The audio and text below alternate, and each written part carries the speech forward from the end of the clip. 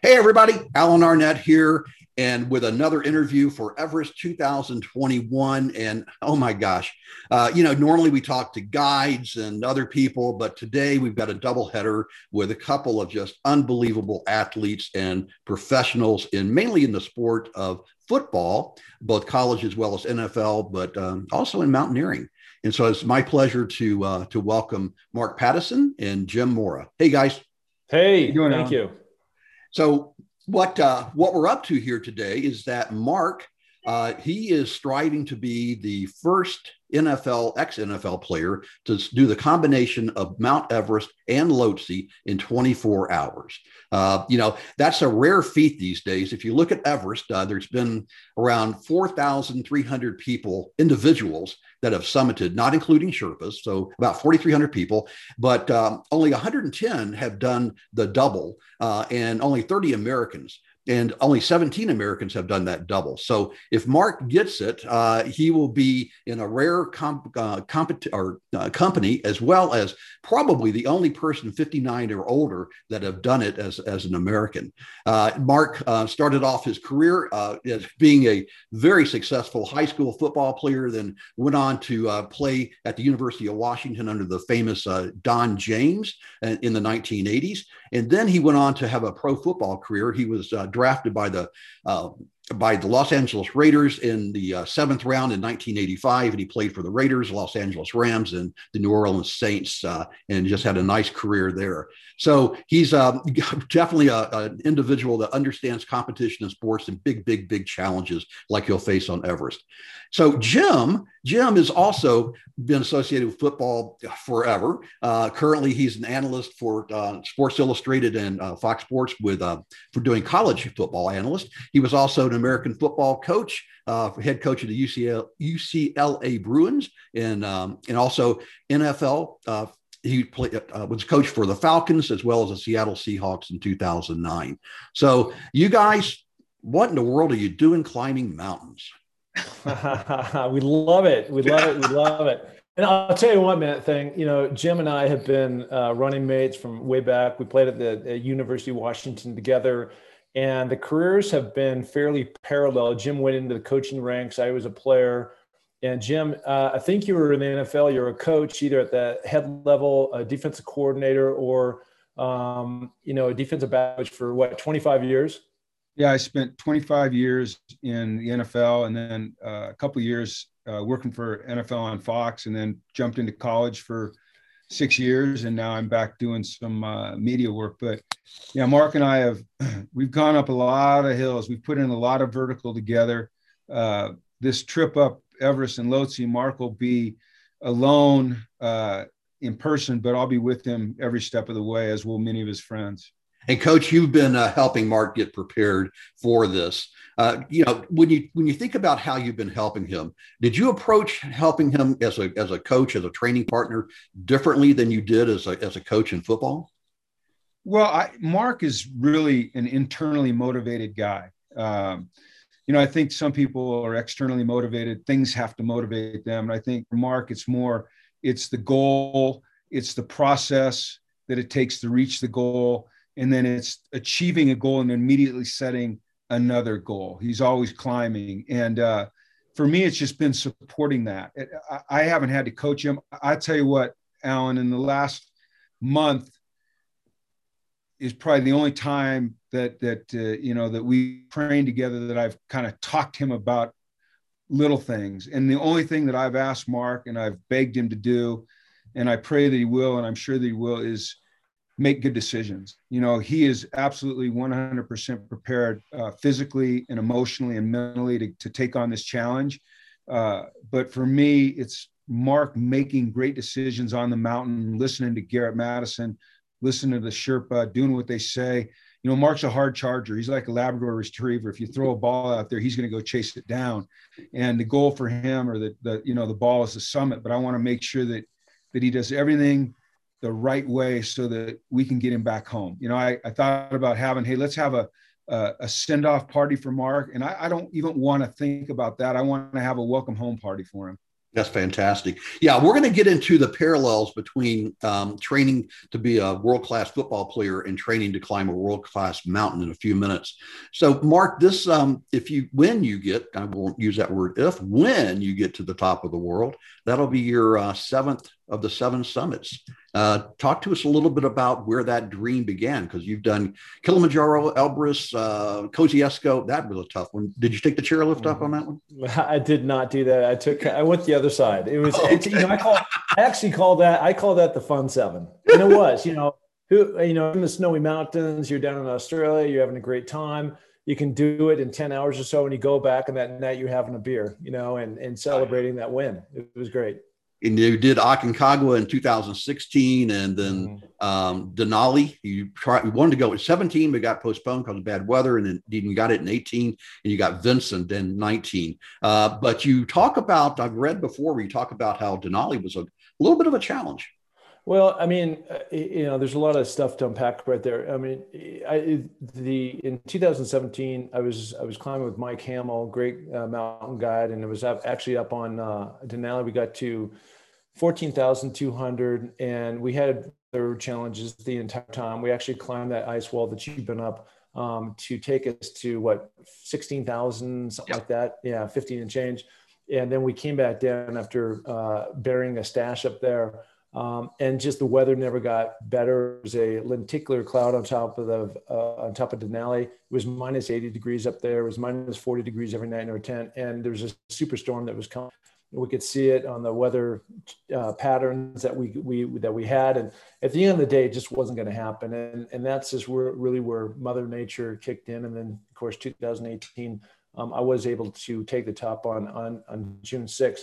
But I want to go back just really quickly. You asked Jim about this adventure that we've both gone into, and beyond words. I didn't know what the actual how I'd frame this up. Grateful, thankful, appreciative, all those things. But to have a training partner like Jim, all the things we've been through in football. I've been cut. I've been traded. Jim's been fine. We've had everything happen to us, and so. As much as Jim called it, this internal fortitude of motivation of going up and down the mountains, we have this little phrase that we use called trail talk. And we have solved more problems on that trail and on those mountains going up and down, about my divorce, about his divorce, about him getting fired, about me, negative things happening to me.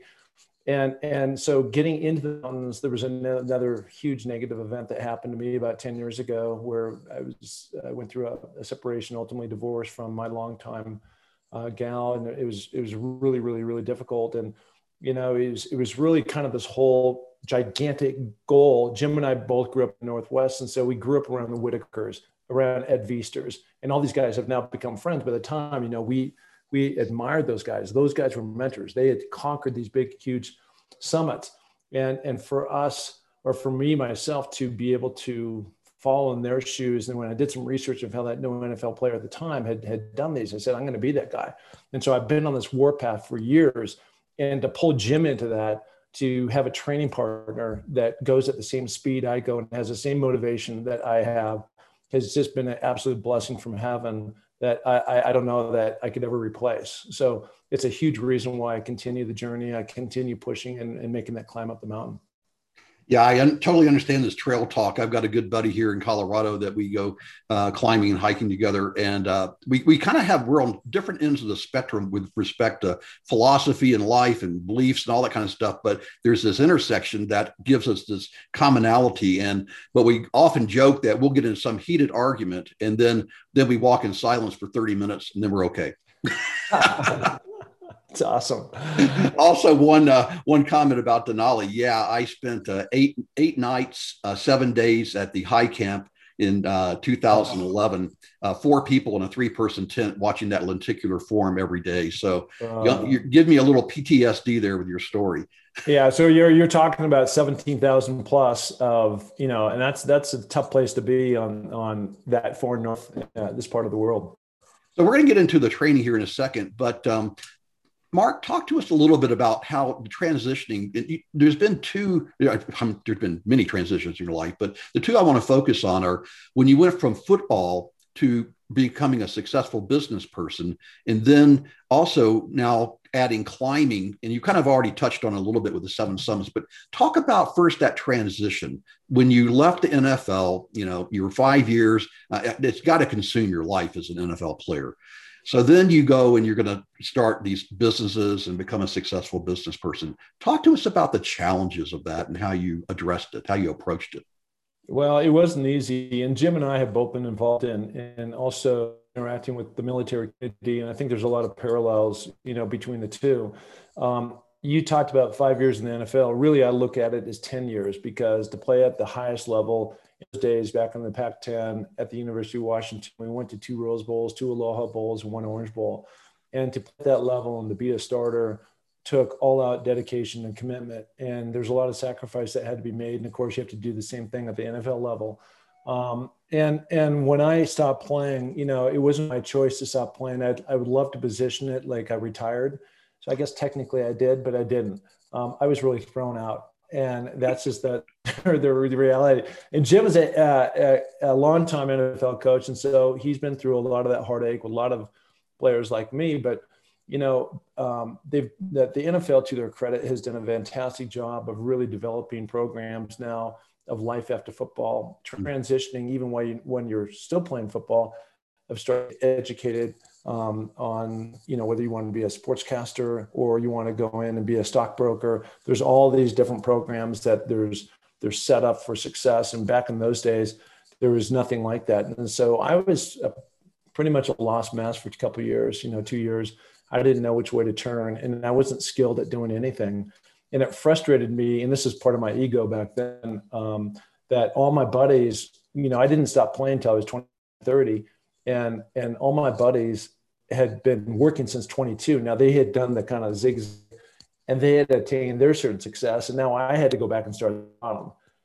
And so it was just really hard to process, and it took me a number of years. And even though that, I look back on it and had some successful outcomes in business, at the time, there's no certainty that any of that was going to happen. I just, was flying kind of by the seat of my pants, but utilizing those same kind of principles that made us successful back in college and in the NFL, those same principles of the pyramid of success of how to goal set and go after things. Nice. So you started the climbing. Was it, well, I guess it was Kili your first one in 2013? Yeah, sure was. But was that was your first of the 7 summits, but you climbed, did you do any hiking, climbing prior to that? Yeah, Jim and I, there's a mountain up in Washington outside of Seattle called Tiger Mountain. And we probably been on the top of that. Jim, what do you think? 150 times? At least. Yeah. And we'd go early in the morning. We'd go, any time of the season. It didn't matter if it was 90 degrees out or 20 degrees out and 3 feet of snow. We were going to go up that trail regularly. Nice. Tiger. Yeah, it's like my Long's Peak here. By the way, we're expecting you're going to get 6 feet of snow on Long's Peak this weekend. Oh my goodness. 2 to 3 feet of snow here in Fort Collins. But Mark, as you began to make this transition or adding to your CV, this whole mountaineering aspect, what drew you to the mountaineering? Well, I go back and I wanted a monster goal. I knew I still play in the NFL, obviously. And I knew Jim and I have always been very physical. And the one thing that I've always kind of been good at is going up. Whenever Jim and I climb, typically I'm in front going up, and Jim is always in front going down. He's much faster than I am going down than I am. And so it just seemed like, growing up in the Northwest, knowing all those different famous mountaineers, looking at Mount Rainier out my window every day. Jim and I have both climbed that now. And there was a moment, and this goes, Jim was the head coach of the Seahawks. And I think, Jim, you guys were doing some kind of fundraiser, but I was invited to climb up to Camp Muir with Ed Viesturs, Jim, and there was the CEO of the Seattle Seahawks. And that was my first time I got to meet Ed Viesturs, and Jim had known him for years and had him come in and speak. And it just really inspired me that I could actually hang with him going up to Muir, even though that was like a small win. But it still inspired me. Jim, do you remember that time when we were that beautiful sunny day? Yeah. And see, Mark's a great competitor, Alan. And, everything for Mark is a challenge, but it's healthy. I think sometimes when you say that about people, it indicates an obsessiveness, but with Mark, I think it's healthy. And I remember that day very, very well, is that, Mark was not going to let Ed get a step on him. And I think Mark beat Ed up to Muir by, 20 minutes. Now, I don't think Ed was going as fast as I think, Ed's a special guy, different. He's built different than a lot of us, but it just kind of went to Mark's competitiveness. And, Mark wanting to go uphill. My whole life, I've liked to go uphill. Mark's whole life, he's liked to go uphill. I think, we used to run the stairs at Husky Stadium all the time. It was always a challenge with Tiger. But I think, for both of us at this point in our lives, with the things that we've gone through in our personal lives or professional lives, going uphill, just it gives us a sense of reward at the end. It kind of reinforces the pain that we felt along the way, but it gives us, when we reach the top and, sit down, take a sip of water, it's like a sense of reward that I don't know where you're going to get elsewhere in life, because the only person that's going to propel you up that hill or that mountain is yourself, and you're relying completely on yourself. And when you rely completely on yourself and you accomplish it, it's a really great internal feeling that you share with yourself. And I'm able to share with Mark almost on a daily basis. So true that there's this individual sense of satisfaction when you accomplish something, be it, graduating from learning a foreign language, graduating with a degree of, at any level, or summiting a mountain. And, it used to be that mountain climbing back you talked about Whitaker earlier, back in those days, those were group teams. I say this often, that if one person summited, the whole team summited. And these days it's a little bit different in this world of commercial climbing, that it's a team of individuals. So I think the sense of satisfaction is really, really strong when you do accomplish that. Hey, before you go on from there, I just want to throw out one thing that Jim was just talking about. And Alan, both and I climbed. We were very blessed. I can't remember what year it was, maybe 2017, Jim, when we were invited to be a part of Chris Long, son of Howie Long, a longtime NFL player, star NFL player. He started a foundation called Water Boys, and Jim and I raised a bunch of money, over $87,000, to go down to Tanzania and go out in the Serengeti and celebrate with these people that we'd build a water well for them. And then in a group we climbed. That was 2017. But my first year, in 2013, as you mentioned, Alan, when I got to that top, there's kind of a false top, because you get to the ridge and then you have to go another mile or whatever it is to take the top, right? And so I had a lot of challenges on my day. I was down there by myself. I was just emerging out of this time. And so I started in the morning. I'd gone about an hour and I just completely bonked. I didn't understand about hydration and fueling and all that stuff.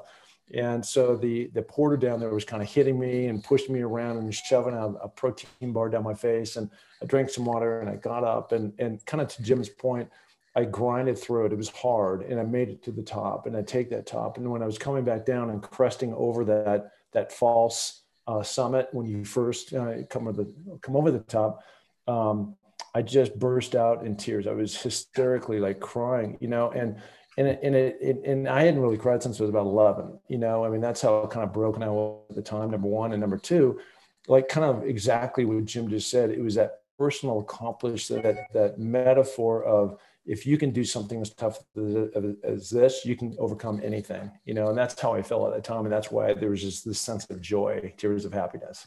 Nice. Yeah. You reached Stella Point and you still got a little bit further to go to get to the very top of Kili. Fantastic area. You going to safari afterwards? We didn't. And I went back to this very nice hotel and got massages for 2 days. That's probably as good as a safari. Hey, let's shift a little bit and talk about physical and mental preparation, something that you both are experts in from an athletic perspective. And I want to talk about various aspects of it, from the physical, what are you doing, Mark, to train that perhaps is different than you did in the NFL? Also, what are you doing emotionally? But I want to start off, and I also want to talk about team dynamics a little bit because you both are experts in team dynamics. But I want to start off with this whole idea, and I want to start with you, Coach, about mental toughness. And we've kind of touched on it a little bit already. But you will, Mark, you will hit the wall on Everest. Everybody does. It's mile 23 in the marathon, right? And you're going to hit something. It's going to be 2:00 in the morning. Wind's going to be blowing at 20 miles an hour, 20 degrees below zero. You're on the southeast ridge and you're going, oh, wow. You're stuck. All you hear is the sound of your own breath intaking that oxygen. Total silence. You're clipping the rope. All you see ahead of you are headlamps. You look back down to South Col. You look over on Lhotse. You see headlamps. And all of a sudden you kind of go, oh man, this is a lot harder than I ever thought. So when you hit that point, this is when the mental toughness comes into play. So Coach, you got Mark standing there. He's looking around, seeing these headlamps, and he's having that moment. Talk to your man. Well, I've been with him in a lot of these moments that weren't necessarily a mountain, but they were in life where you're forced to take the next step or you retreat into the abyss. And Mark's never been ever since I've known him, since we were 17, he doesn't retreat. He has a saying that I use now, it's his saying or someone else, but action creates reaction. Whenever I felt stalled in my life, I go back to that, what Mark said, action creates reaction. It's like, him setting this goal of doing the 7 summits plus Lhotse to have a little bit of a big funk that he was in. And I think when he's standing there and he reaches that moment, I think that just having been around him all these years and then these last 2 years really training hard for this moment, he's just going to take the next step. And the next step will lead to the next step. And the next step will lead to the next step. He doesn't retreat. He has mental toughness. I'm going to tell you, yesterday we're skinning up Baldy, and there's this little hill about halfway up. And typically, as Mark said earlier, I'm kind of in his footsteps behind him. And I'm sitting there, I'm going, let's see what he does. He is stopping, he's checking his phone. And I go, I'm going to kind of start up this hill. And I'm going to kind of go, I'm not going to go hard, but I'm going to see how long it takes him not only get to me, but past. And I'm going up this hill and I can hear him coming. I'm going, this son of a gun, man. He cannot stand it. He can't stand it that I'm in front of him. And he blows by me. And I'm talking to Alan, this is probably like only 150, 200 yard hill. He beats me by about 20 yards, and that's the kind of guy he is. It's like I said, the ball's out in front. I got to get it. And I think, I mentioned making good decisions. I know he's going to make the good decisions, but I know he's not going to retreat. He's totally retreated. He's just too tough. I think probably the hardest thing for Mark is going to be when he gets back to Camp 4 and it's now 10 o'clock the next night and Garrett knocks on the tent, says, load up, buddy, we're going up Lhotse. And Mark's going to be tired, but I've never seen him. I shouldn't say never. I can think in the 30 years I've known him of maybe 1 or 2 times where he's kind of relented. Relentlessness is one of his attributes. He just goes. He's hard. He's tough. And he's got a mindset. And, I think for a lot of people, climbing 7 summit or even the addition of Lhotse it's a badge of honor, but I think for Mark, it's more than a badge of honor. I don't think he's doing it for anybody else. I think it's really cool that, he'll be the first ex-NFL player to do what he's doing. But I think deep down inside, there's a higher purpose for Mark. I've seen it grow. It went from just being about him to being about others around him. And I have this saying that I think is for Mark. It's lift while you climb. As he climbs, he's lifting others around him. He's doing a lot for charity and philanthropic stuff. And I don't think any of this would have happened had he not climbed. But the mental toughness, Alan, that's a mentally tough sucker right there. There's not a lot of guys built like him. Well said. Well said. I can see, Mark, why you really value your relationship with Jim, with Coach. Mark, talk to us a little bit about physical training. I know you're a big fan of resistance training. I saw some video where you're doing CrossFit in the morning, with the ropes and, good Lord, man, you look like you're 20 years old. So, well, Jim's right with me on all these things. I didn't see you there. Okay, Jim. So when you climb Everest, when you climb Everest, it's really not about being this muscle builder, this big bodybuilder, bulked up. It's really about cardio and stamina, long days, mental toughness, which Jim did a great job of covering. But there's also this whole physical aspect of it. So talk to us about what you've been doing physically, Mark, to get ready for this. Well, I want to be, I will. And Okay. before I dig in there, let's just go back to your first question to Jim. I don't personally think that you can be mentally strong without being physically strong. And maybe they work together in a way, but I just, you have to form a very strong physical foundation in order to weather those things that no question will get tough. And they've been tough on other mountains. And like Jim said, you just got to keep pushing through. And you can't have your body fail on you, even though your mind may be strong, right? You got to make sure that body, if you're in, we skinned up the mountain yesterday with a good friend of ours, and he'd never done it before, and he was just dying, and he wanted to quit. And Jim gave him the coach's speech about don't quit and keep going and all this stuff. But that's just a classic example of his body was going and then his mind went. I mean, it just like that way. So that's one. Number two is, I think one of the advantages I have, and I'm not talking about me compared to anybody other than me, but an advantage that strikes in my favor is none of these people that have climbed have ever gone through 6 weeks of two-a-days. And the two-a-days now from the NFL is totally different from the way it is today because they're much lighter with all these different rules. But to be able to survive that, to get, I'd run 10 miles a day as a wide receiver, to get, hit by Ronnie Lott, these are not fun things to do. And as Jim said, to figure out a way that you can just, all you have to do is survive, get to the next day, don't get hung up on who's being cut and all this other stuff. Right now, so now let's fast forward into last year. We were supposed to go with Garrett Madison. You know him well. And everything got pushed out due to COVID. And so I even though I was disappointed, I looked at it as a huge opportunity. Jim and I were fortunate. We live at the base of this beautiful mountain here in Sun Valley, Idaho. And we will put just in the winter, this has nothing to do with the summer training and everything else, but we will put in about 160,000 vertical feet of training. And that's going straight up and straight down. And again, that's not fun, especially during the deep, dark winter. It's dark out and you've got a headlamp on and all those things. And so that's been a component. Another component has been this training that we've been doing using these resistance bands. It's something new that Jim and I fell on. And you're right. We're not looking to get bulked up and bench 300 pounds. It's not about that. It's about using this different movement and creating more leg strength around that. And just another element in the way that you can tell your body, this is something different besides just going up and down. And then just doing other CrossFit type stuff, which I do every morning. So it's a 7-day-a-week thing. And, I'm really trying to build up that endurance, like you said, to be able to take on not just Everest, but Lhotse too.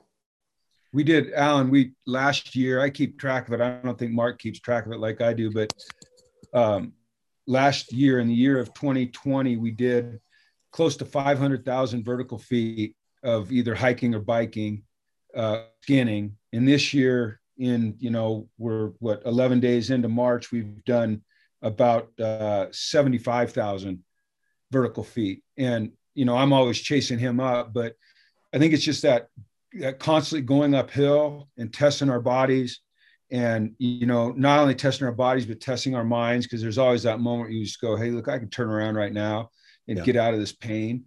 But it's pressing through that I think is going to help. I have great confidence in the work Mark has done. I know the work he's done. I've seen all the work he's done. I'll just keep coming back and hopefully you can reiterate. It's just making the right decisions, in the moment when you're on those dangerous peaks. Well, a lot of that comes down to, by the way, for the viewers out here, that the mountain they're talking about, Bald Mountains, are a little over 9,000 feet, 3,400 foot vertical gains. So it's an ideal training mountain because it's not too high, not too low, and lots of steepness to it. Making the right call. Yeah.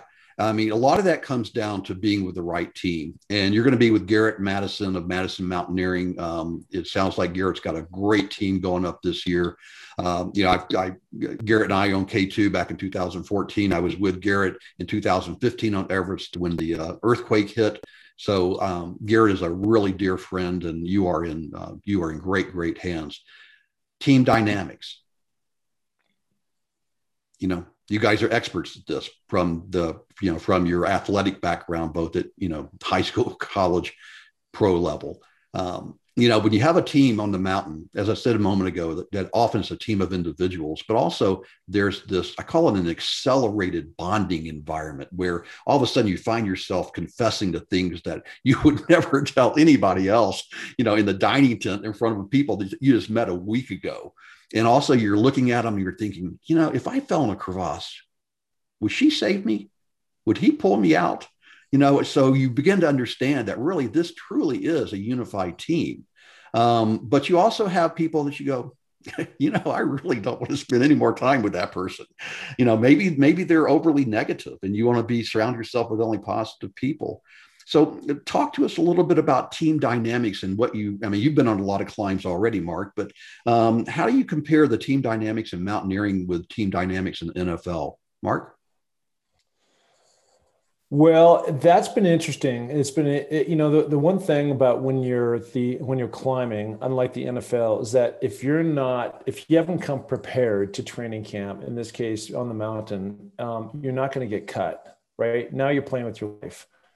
In the NFL, they weed the week out and they get rid of those who are negative Nellies, and it makes it for a better team dynamic, right? Because they're always in search of that perfect ecosystem, like you see with Tom Brady, for example, where there's a perfect hierarchy going all the way down of like who's the boss, who's in charge, and then people rolling up to that particular person. When you're mountain climbing, one of the frustrating things I've run into is I've trained probably harder than anybody. And then I got on these mountains and I typically get stuck with the weakest people. Now I know that Everest is different because, we're clipped to the mountain, not to an individual, but at the end of the day, you still have to work in synchronicity. There's a guy that we both know, Don Cash, that was, this is a good example, great guy, but he was just a person that it was really more about the t-shirt doing epic shit than the actual training. He told me when we were tent mates together down in 2019 in Antarctica, Mount Vinson, that as soon as he got done with the 7 summit goal and he was hoping to complete it in 2019, he was going to throw all his climbing gear away. And I think for guys like Jim and I, we're like, this is our passion. This is what drives us. This is our love of the mountains. We've gained so much clarity in what we do and all the benefits that come with it. And unfortunately for Don, he got to the top of Mount Everest in 2019. I think he reported on it.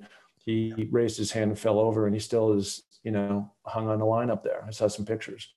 And so it's tragic. So it's probably the hardest thing that, like you said, there's all these dynamics and who's trying to be the alpha dog and the funny guy and all this stuff. And from my experience, I've just when I come into camp, I'm low key and things will slowly emerge. I don't have to tell my story in the first night of everybody drinking beers and everything else. And just, like you said, who can you really depend on? And you'll only know that this test over time. And hopefully that everybody else has, brought their game to the table so they don't jeopardize my climb or anybody else's. So, Coach, there's a lot of disparate personalities that are going to be on Mark's climbing team, as well as, you guys have experienced, especially as a head coach, trying to manage these huge egos and, and different levels of skills. So how do you manage it from a team dynamic perspective? Well, I think that it starts with Garrett and Garrett's personality and his leadership style, which knowing him is strong but gentle. He's not a reactionary guy. He's very measured. And so I think his messages hopefully resonate with everybody, but you're always going to find those cavalier people that no matter what, it's about me, it's about me getting to the top.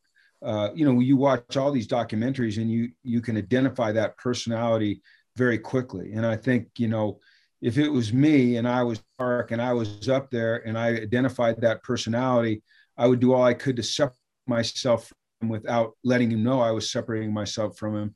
I would never abandon him in a moment of need, but I would make sure that it was very evident that I was connected to this person and I was not going to depend on him. I would create boundaries and barriers, and I would put safeguards in place so that I didn't get stuck in a situation with someone that was very cavalier and not caring about me, where I needed him and he wasn't there. And I think also it's identifying the people that have the same motivations as you do. And they might be doing it for different reasons, but the same motivations. There's that string of motivation. When you coach football, about 100 different players on your team, and they're all from different backgrounds. And some of them are playing because their dad wants them to, or because financially they'll be able to help their family out, or because they were always the biggest or the strongest. I always wanted to find the guys that loved football, and for Mark, it's about finding the people that love to climb and that are climbing for the purity of it, or because they want to lift others up, or because it's going to bring them an internal joy, rather than climbing for, to get, like Mark said, to get the shirt or to say you did it. You don't have to tell everyone what you did, man. Just do it for yourself. And I think Garrett is the key right there. And then I think Mark's going to go, and he's going to be a strong leader. And he said it. He's not going to impose himself on people immediately, but over the course of that time that they're acclimatizing and they're climbing through the ice fall and they're working their way up the mountain, he's going to present himself as a natural leader through his strength, his physical strength, and through his mental toughness and mental fortitude. And people are going to bond with him and they're going to want to follow him. And that's why when he's been on some of these climbs, people have said, hey, listen, we're in trouble here. You need to guide. And he's able to take the reins and guide people up the mountain. Fantastic. I mean, that's, yeah. I can see why you were a head coach. Just talk about team dynamics and motivation and trying to keep everybody on the same page. All right, we're going to shift here. And I'm going to do this, what I call a lightning round. I'm going to just give you a word or a short phrase, and I would like for you to respond with one word and one word only. And so I'm going to say, Mark, and then I'll give you a phrase. I'll go, Coach, give you a phrase, and then you guys give me a word back. And we're going to go through this really fast. And then we're going to wrap this thing up with talking about what's the why, Mark. Why are you doing this? And I know you have a bigger picture reason for why you're doing this, and a cause, just like I do. So Here goes the lightning round. All right, Coach, one word describing Mark's training. Relentless. Mark, why Everest? Because. Coach, Mark's odds of summiting. 100%. Mark, best training practice. Uphill. Mark, philosophy on life. Achievement. Mark, after Everest. Next. Coach, big hit.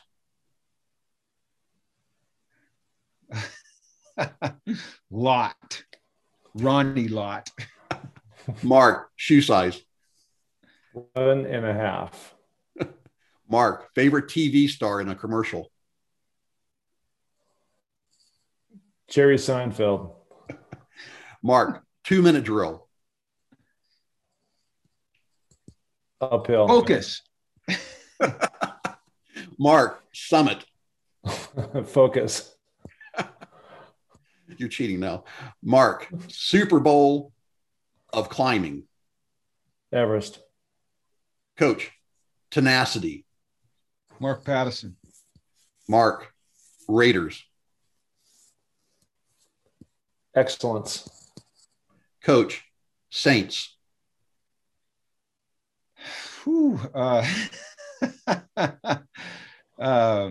Home.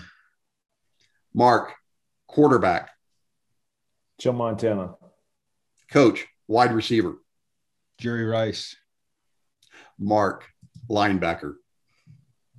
Matt Millen. All right, that was fun. Mark.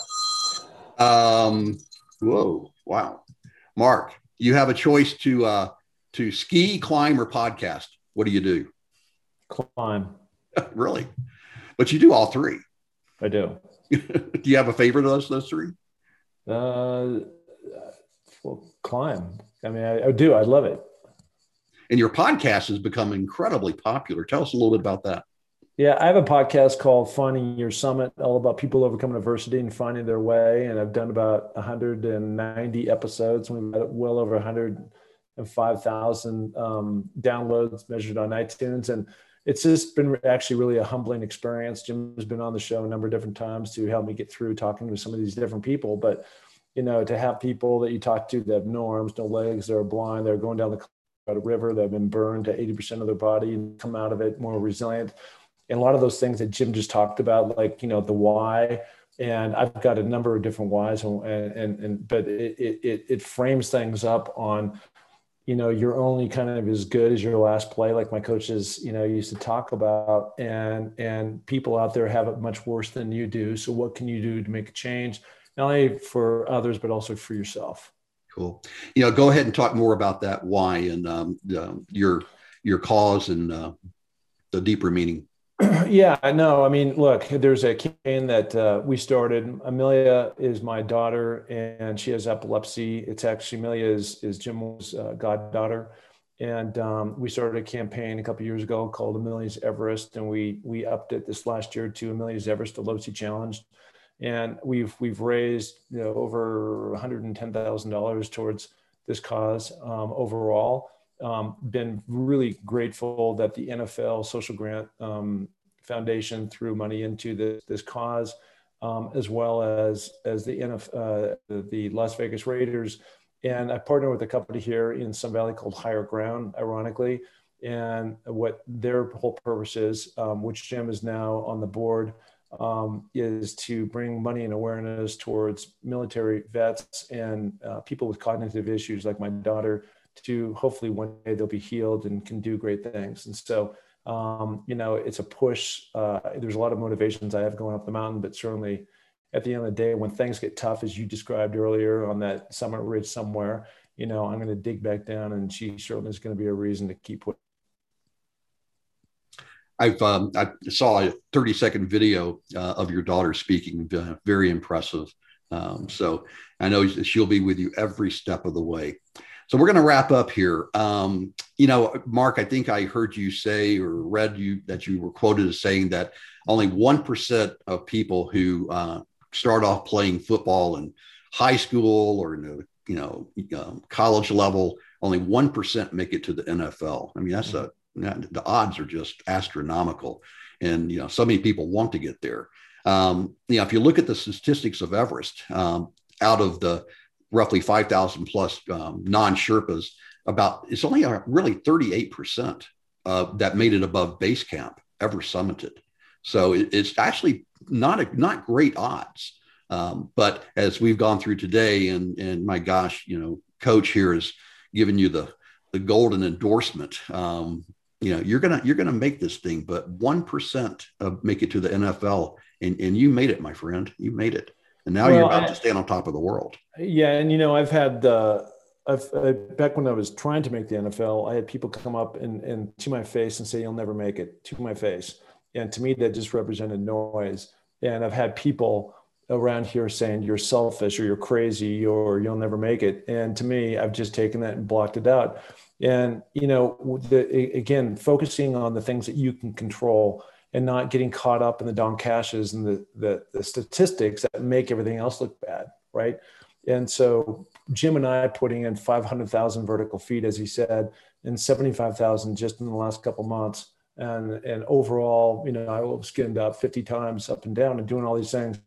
You know, I'm putting myself in the best position of success to accomplish this, you know, and I learned that a long time ago, and I continue that today. And it just like, that seems to be the part of the winning, you know, formula to success when you have that daily discipline to achieve these different things. Cool. Coach, We're going to give Mark the final word here. I know head coaches like to have the final word, but we're going to give our star here the final word. But last thoughts from you, Coach. Well, I'm proud of Mark, and I'm proud of the transformation that I've seen in him through the years. And we met when we were seniors in high school and have remained close friends since then. And, you know, I said earlier this phrase, lift while you climb. And to me, that represents Mark, not just as a mountain climber, as a guy going up the mountain, but he's a guy that is become very unselfish, very dependable. He's gotten kind of out of himself and into the team, is a phrase I like to use, and the team being the community, the climbing community, the philanthropic community. And, you know, he's been through some tough times, you know, and we all have. But just to see him be able to maintain this positive attitude day in and day out, you can't get the guy down. I mean, you might get him down, but you can't keep him down. And, you know, I have no doubt, you know, God willing and weather permitting, that he will accomplish, you know, this amazing challenge. And I'm excited to see that happen, excited to, you know, give him a hug when he comes back home. But I'm also excited to see what's next for him. Because I know one thing, I'll be friggin' following his little ass up the mountain on whatever his next goal is. Hey, you know what we should do is, Mark, when you get back and celebrating the summit and all, we should have a little get together again. And at that time, I'd love, Jim, for you to tell us the Ronnie Lott finger story. So I can do that. That's a great one. Well, I think not only that, but Jim and I need to come out to Colorado, and I want you to take us up one of those crazy 14ers that you have in your backyard. It's a date. Final thoughts, Mark? Look, I'm just over the moon appreciative to Alan, you starting last year, twice you came on the podcast to tell me what I was in for. And, you know, that all goes into that mental preparation. I spent a lot of time visualizing. I've seen every possible YouTube video of really mapping out the mountain, no different than I did when I was playing, no different than Jim when he was scouting before a game, and really understanding tendencies and really sizing up the mountain and what I'm in for, and mentally trying to get myself in that position. And, you know, I know there's a lot of people rooting me on, and I've been fortunate that I did have kind of my 15 minutes of fame back in the day. And so this time around, you know, there's a NFL documentary that they're doing on me. Jim is a big part of that. The guys were up here this last week filming, but really the point of all that is not about me anymore. It's really about being able to redirect that light, just like this podcast, on a higher cause, Emilia's Everest, the Lhotse Challenge. And, you know, not just my daughter, but other people can be healed, just like you climbed, and it was a huge motivating factor for Alzheimer's. And so, you know, that's when you really start to get it, of paying it forward. Great. Fantastic. All right. Hey, thank you both so much. I really appreciate your time this morning. And I can't think of a better formula for success than what the two of you have partnered up. And Mark, you're going to do fantastic. Enjoy the experience. Have a positive experience. You know, sometimes we can't control what happens to us, but we can control, you know, how we respond. And you're going to have a positive experience up there. You're with a fantastic team. Nepal is a great place. The Sherpas are fantastic. I'm just so excited for it. I wish I could go with you, man. I wish I could go. Thank you. All right. I've really appreciated being on this podcast. Thank you so much, Alan. All right. You're welcome. Thanks, Mark. Thanks, Coach. Okay, guys. Take care, buddy. I'm on.